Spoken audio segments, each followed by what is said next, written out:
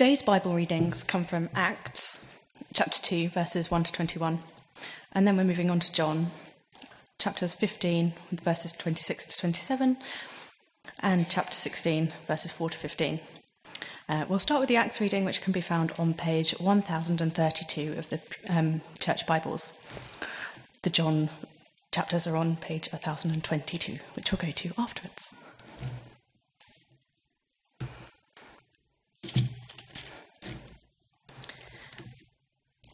The Holy Spirit comes at Pentecost.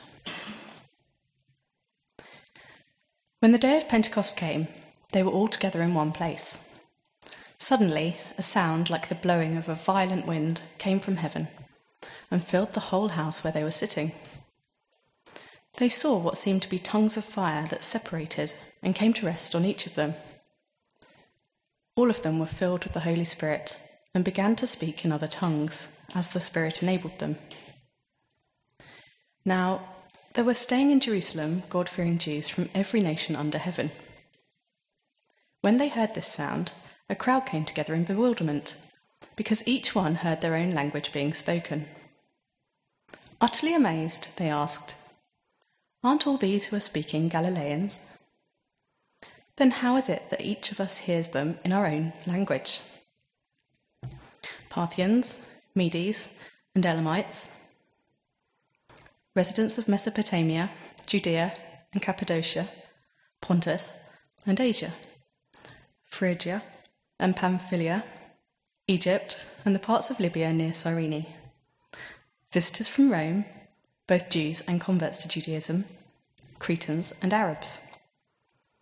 We hear them declaring the wonders of God in our own tongues. Amazed and perplexed, they asked one another, "What does this mean?" Some, however, made fun of them and said, "They have had too much wine." Then Peter stood up with the 11, raised his voice and addressed the crowd. "Fellow Jews, and all of you who live in Jerusalem, let me explain this to you. Listen carefully to what I say. These people are not drunk as you suppose. It's only 9 a.m.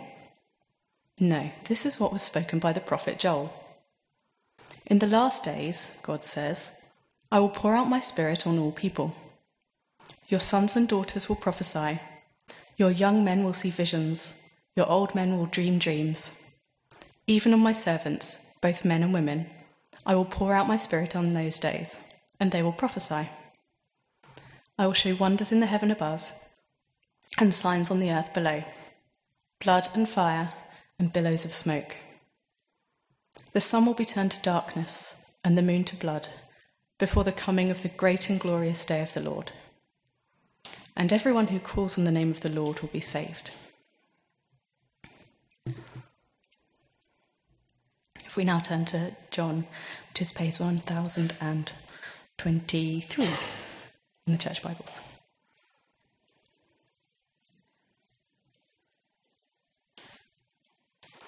When the Advocate comes, whom will I send to you from the Father?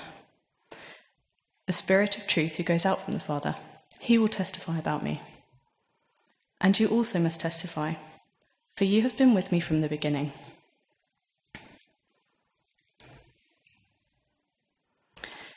I did not tell you this from the beginning because I was with you, but now I am going to him who sent me.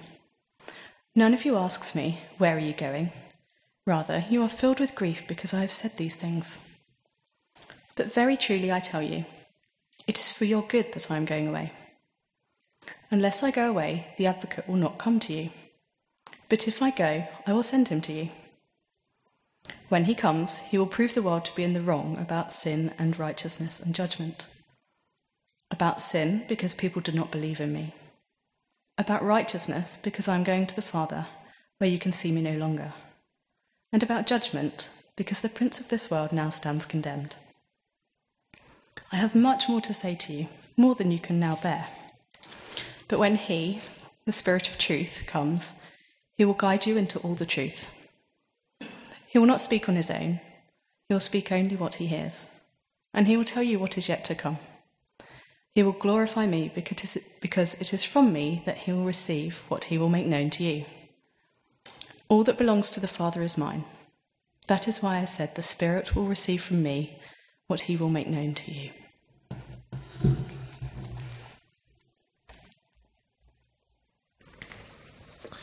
Linda's going to come and speak to us this morning, so let's pray for Linda as she prepares to share from those passages. Father God, thank you for your word of truth. Thank you for its power to speak into our lives and shape us into the likeness of your Son. Thank you that you speak through your word by your Spirit. And so we pray this morning, Lord, that you would bring anointing to Linda's words, that they may speak richly into our heart and mind and guide us into your presence and purposes for our lives. This we ask through Christ our Lord. Amen. Amen. Thank you, Linda. Good morning. So, here we are on Pentecost Sunday, one of the most important dates in the church's calendar. As Matthew's already indicated, it's often regarded as the birthday of God's church. And as we heard in the passage from Acts this morning, Acts chapter 2, it was a moment in history when the Spirit of God, the Holy Spirit, touched the lives of Jesus' followers in a dramatic and powerful way, transforming them both individually and as a community. Just backtracking, if we recall, after the resurrection, Jesus was able to spend several weeks with his disciples, teaching them, encouraging them, just enjoying time together while they still had time together physically. But then he did leave them physically once again, what we refer to as the ascension. But he didn't leave them before promising that they would not be left entirely alone for the future, as they probably feared. And they faithfully followed his instructions to wait in Jerusalem for the arrival of the Holy Spirit, whoever that was. And it was their experience at Pentecost that enabled them to continue Jesus' mission and ministry in a way that they probably never, ever imagined would be possible. And every time I come to Pentecost every year, I'm reminded strikingly that I actually wouldn't be here had Pentecost not happened. Because without Pentecost, the good news of God's love in Jesus Christ could not have spread through Jerusalem, through Samaria, and to all the ends of the earth as originally intended. Without the indwelling of the Holy Spirit to empower the lives, not just of Jesus' first disciples, but of all the disciples that have followed down the ages, including those who introduced me to God's love, who shared the gospel with me, who encouraged me to make a commitment to Jesus. I wouldn't be here otherwise. So we really need to thank God for Luke, the author of Acts, who faithfully recorded how it was that a small group of frightened, puzzled, and largely uneducated men and women were empowered to reveal the gospel through their words and their deeds for the benefit and blessing of future generations, a task that they've passed on to us to accomplish in our generation for future generations. Maybe it's helpful at the start of these reflections to just briefly overview what the Bible reveals to us about the nature and work of God's Spirit in the world. Who is the Holy Spirit? And what is he or she there to do? Well, if we looked at the Old Testament, we'd find frequent references to the Spirit of God or the Spirit of the Lord. We'd only find 2 references to the Holy Spirit. But if we go on into the New Testament, we find multiple references to the Holy Spirit and also the Spirit of Christ and the Spirit of Jesus. So the New Testament broadens its language to include these additional phrases. But whether we're looking at Old Testament or New Testament references, we find there's a similar sense or meaning underlying them. The Old Testament Hebrew scriptures use the word ruach for spirit. The Greek New Testament uses the Greek word pneuma.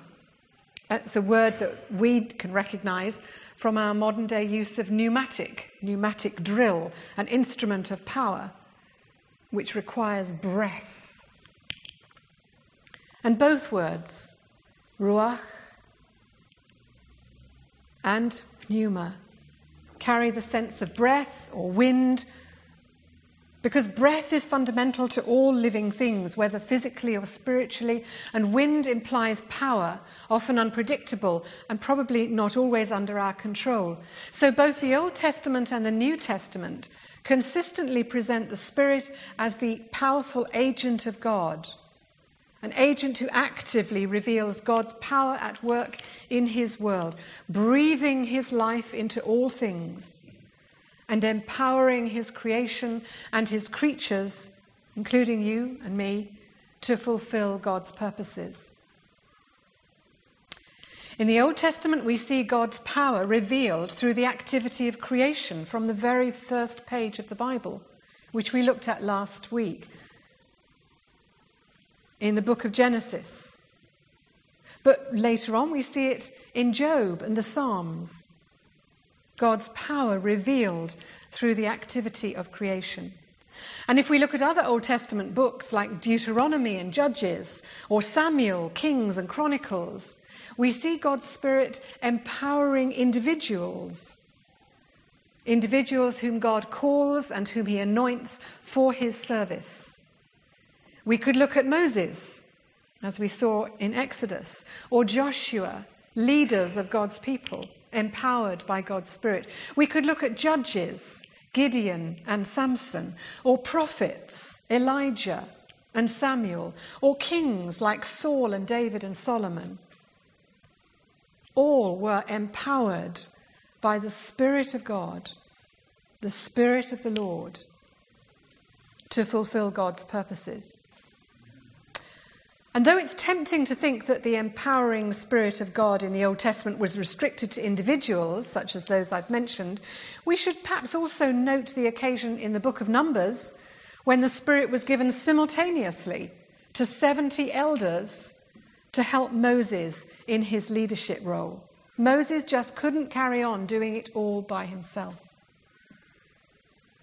Perhaps a foretaste of what would happen at Pentecost. And some Old Testament references point forward in time to a moment when God's chosen one, the Messiah, will be anointed with the Spirit. We find references in Isaiah. And the prophets Joel and Ezekiel even mention a time when God will pour out his Spirit on all people, regardless of gender, men and women, regardless of age, old and young, regardless of their origins. And that Spirit will give them a new heart. So let's not think that the Holy Spirit didn't arrive until Pentecost.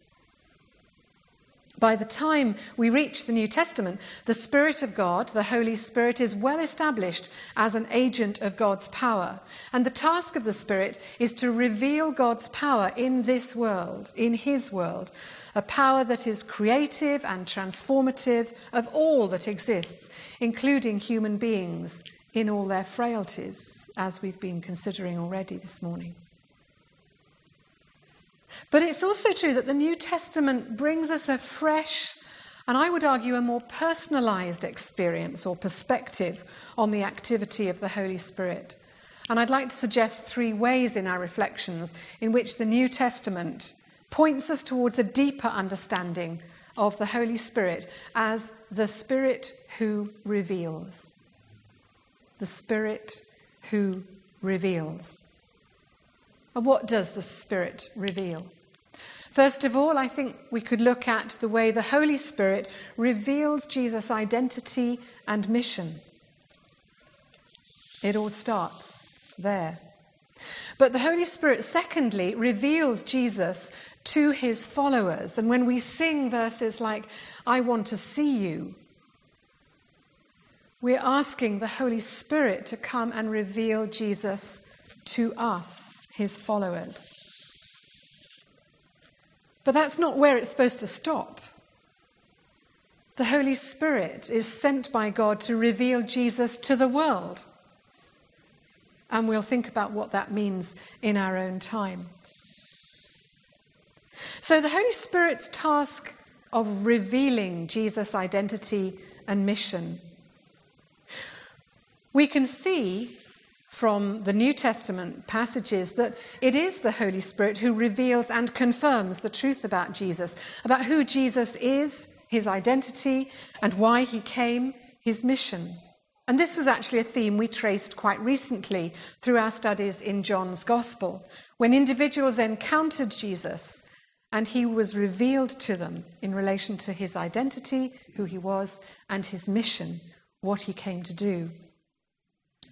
Luke's Gospel, in particular, makes references throughout to the power and the presence of the Holy Spirit in the life of Jesus, right from the moment when Jesus embarks upon a human existence, all the way through to his adult ministry of preaching and teaching and healing.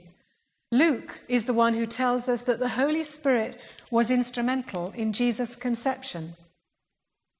And when Jesus preaches for the first time in the synagogue at Nazareth, he uses Isaiah's words to make a startling claim about who he is and why he has come. He uses Isaiah's words to say, "The Spirit of the Lord is upon me, because he has anointed me to do," and look at the passage, "the things that will reveal God's love to the world." And he ends his sermon that morning by saying, "Today this prophecy has been fulfilled before your very eyes." But maybe we see the Holy Spirit's role as the revealer of Jesus' God-given identity and mission most clearly when Jesus is baptized in the River Jordan by his cousin John the Baptist. Remember, the prophet Isaiah had promised centuries earlier that God's chosen one, the Messiah and a descendant of King David, would be anointed with the Spirit. And so Luke and the other gospel writers vividly describe how heaven was opened and the Holy Spirit rested on Jesus in a bodily form, like a dove, a symbol that is so often used of the Holy Spirit. And a voice came from heaven, and the words of the voice said, "You are my Son, whom I love. With you I am well pleased." John's Gospel records John the Baptist saying, "I myself did not know him, but the one who sent me to baptize with water told me, 'The man on whom you see the Spirit come down and remain is the one who will baptize with the Holy Spirit.'" John saw and testified that this was God's chosen one. So this was the moment at Jesus' baptism when the Spirit of God anointed God the Son. And that was confirmed with the words of God the Father. And it's hard to imagine what greater revelation and confirmation of Jesus' true identity and mission could have occurred. It was the Holy Spirit who was given the task of revealing and confirming this truth for John the Baptist and others who were present that day. And it's the Holy Spirit who continues to convict individuals of who Jesus is and why he has come and why he is important in their lives. We have a role to play, but always remember it's the Holy Spirit at work in an individual's life, creating that new heart and that new spiritual existence. But of course, the Holy Spirit's second task is to play a part in revealing Jesus to those who've chosen to follow him. It's the Holy Spirit who helps Jesus' disciples in every age to remember and understand his teaching, just as Jesus had during his physical earthly life with his own disciples. It's the Holy Spirit who helps us to grow to be more like Jesus, just as Jesus had in his own earthly life, as he modeled for his disciples what it meant to be a person of God and to live a godly life and to be a member of the kingdom. In the section of John's Gospel that was read to us this morning, we heard Jesus explaining to his friends how it was necessary for him to return to the Father in order that he could send the Holy Spirit to be alongside his disciples, but not only his own disciples, all disciples in the future. If he didn't do that, then Jesus' presence with his followers could not continue. He couldn't always be with all Christians for all time. Jesus' presence with his followers through the Holy Spirit would no longer be constrained by the limitations of time or space. And Jesus talks about the Holy Spirit as an advocate. Like a good lawyer or a barrister, the Holy Spirit, the advocate, comes alongside us, helping us to remember what's relevant and important in our faith, helping us to untangle the confusions in our understanding, to get our facts straight, helping us to tell God's story and our own story faithfully, to testify, as you would in a courtroom, with conviction. And as we seek God's Holy Spirit's help in these things, so we are better equipped to testify to God's loving purposes, and we can contribute to the discernment of truth, to the pursuit of righteousness and the upholding of justice, which is what a courtroom and a legal system should be about. So I wonder, when we're confused by Jesus' words or actions, do we ask for the Holy Spirit's help in understanding? When we struggle to know what to pray for or how to pray, do we seek the Holy Spirit's help to lead us in our praying? If we lack patience or peace, faithfulness or self-control, or any other godly quality, do we ask for the Spirit's help in transforming us? If we're unsure of the gifts that God has given us or the ministry to which he's calling us, do we ask for the Spirit's help in transforming us and seek the Spirit's guidance in leading us forward? If we're uncertain what to think or say or do in a given situation, is the Holy Spirit the first person you go to seek wisdom? I think if I was honest, I wouldn't say that the Holy Spirit is always my first port of call. Maybe he's not for you either. But I think it would make a difference if he was. It does make a difference. If we want to experience the strong presence of Jesus in our lives, if we want to see him, then it's the Holy Spirit who can reveal him to us. But if we fail to acknowledge the centrality of the Holy Spirit in our lives, if we never ask for or accept the help that is offered, then we are less likely to know God's presence and power in our lives, and our lives are less likely to be transformed by him as God intends and desires. And if that's the case, then we risk preventing the Holy Spirit from revealing Jesus to the wider world as well. For that, I would suggest, is the third key task of the Holy Spirit, to reveal Jesus to the wider world through us.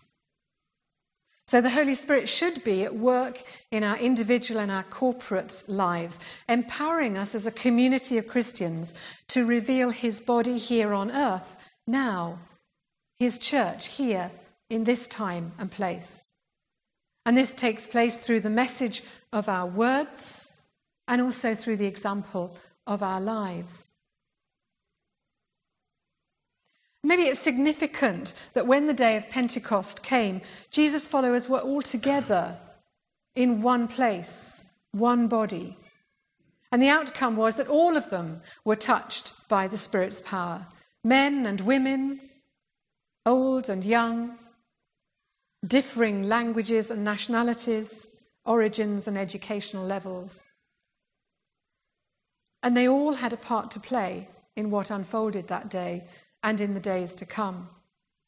At Pentecost, we see how the Christian gospel was shared in languages that all could access and understand, regardless of their origins. the Holy Spirit empowered the disciples on that day of Pentecost to reveal Jesus of Nazareth as Messiah, as Son of God, to the world of their day. And we too are called and challenged to find innovative and culturally relevant ways of communicating the Christian story in our day, in our world, where we cannot necessarily make assumptions about shared background knowledge or understanding. And so we can ask ourselves, how best can we declare the wonders of God in a language that others will understand? I'm really encouraged, and I hope we'll pray for the Meet the Neighbours event tomorrow in Upper Cambourne. But this is surely an initiative which is trying to communicate in a language that will be understandable the presence and love of God, to create a place where stories can be heard and shared.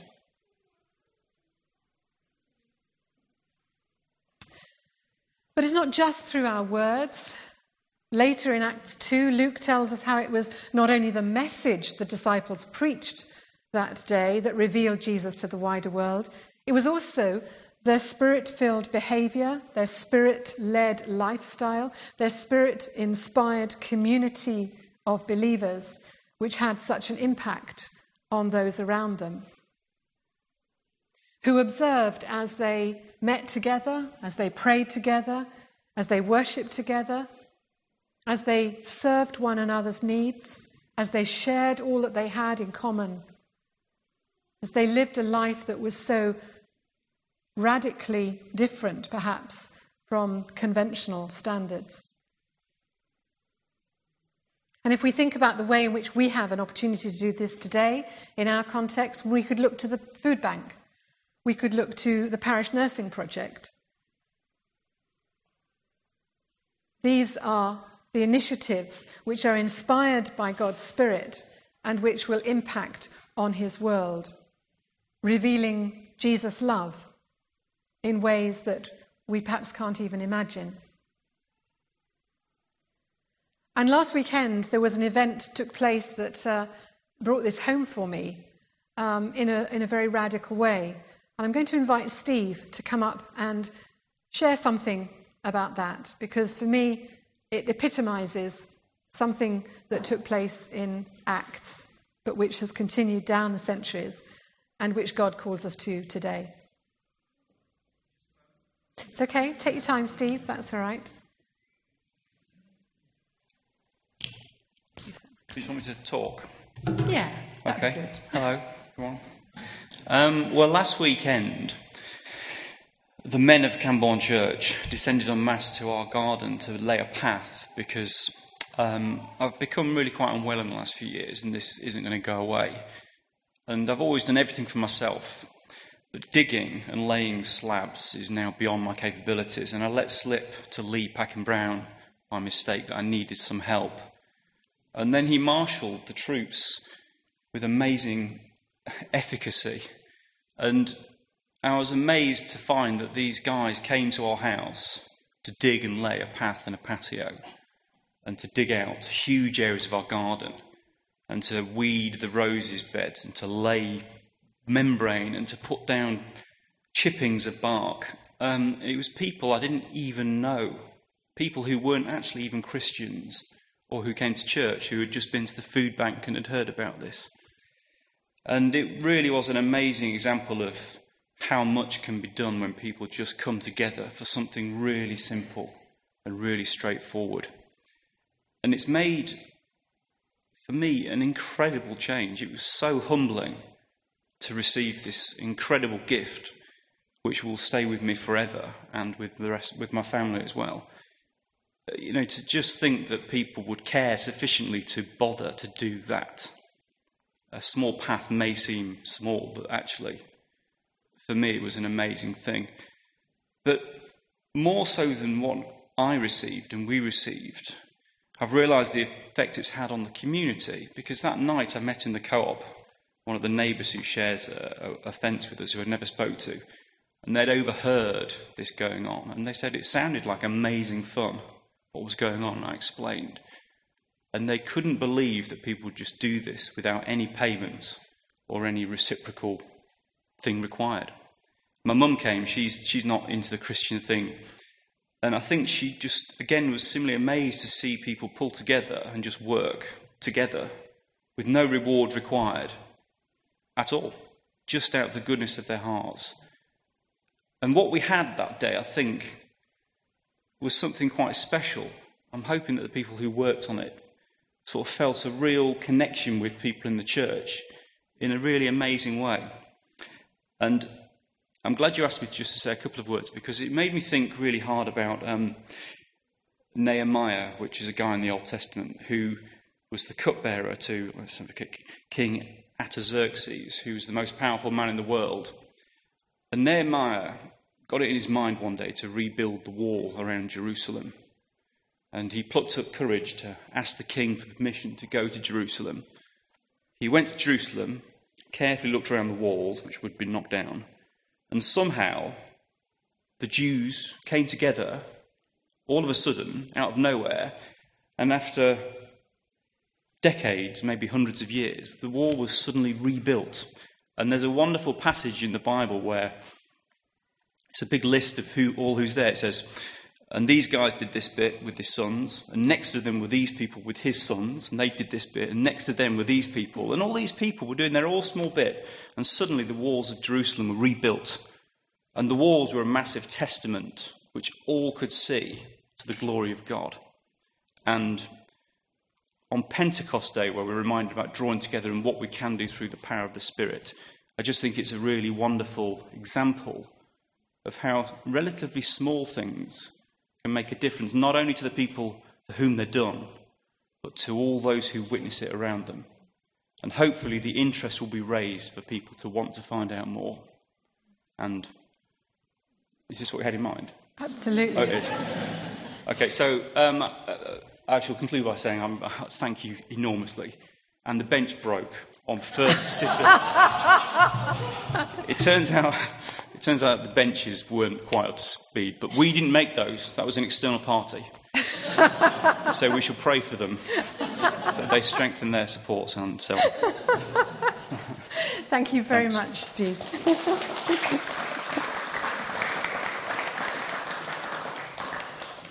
Impact.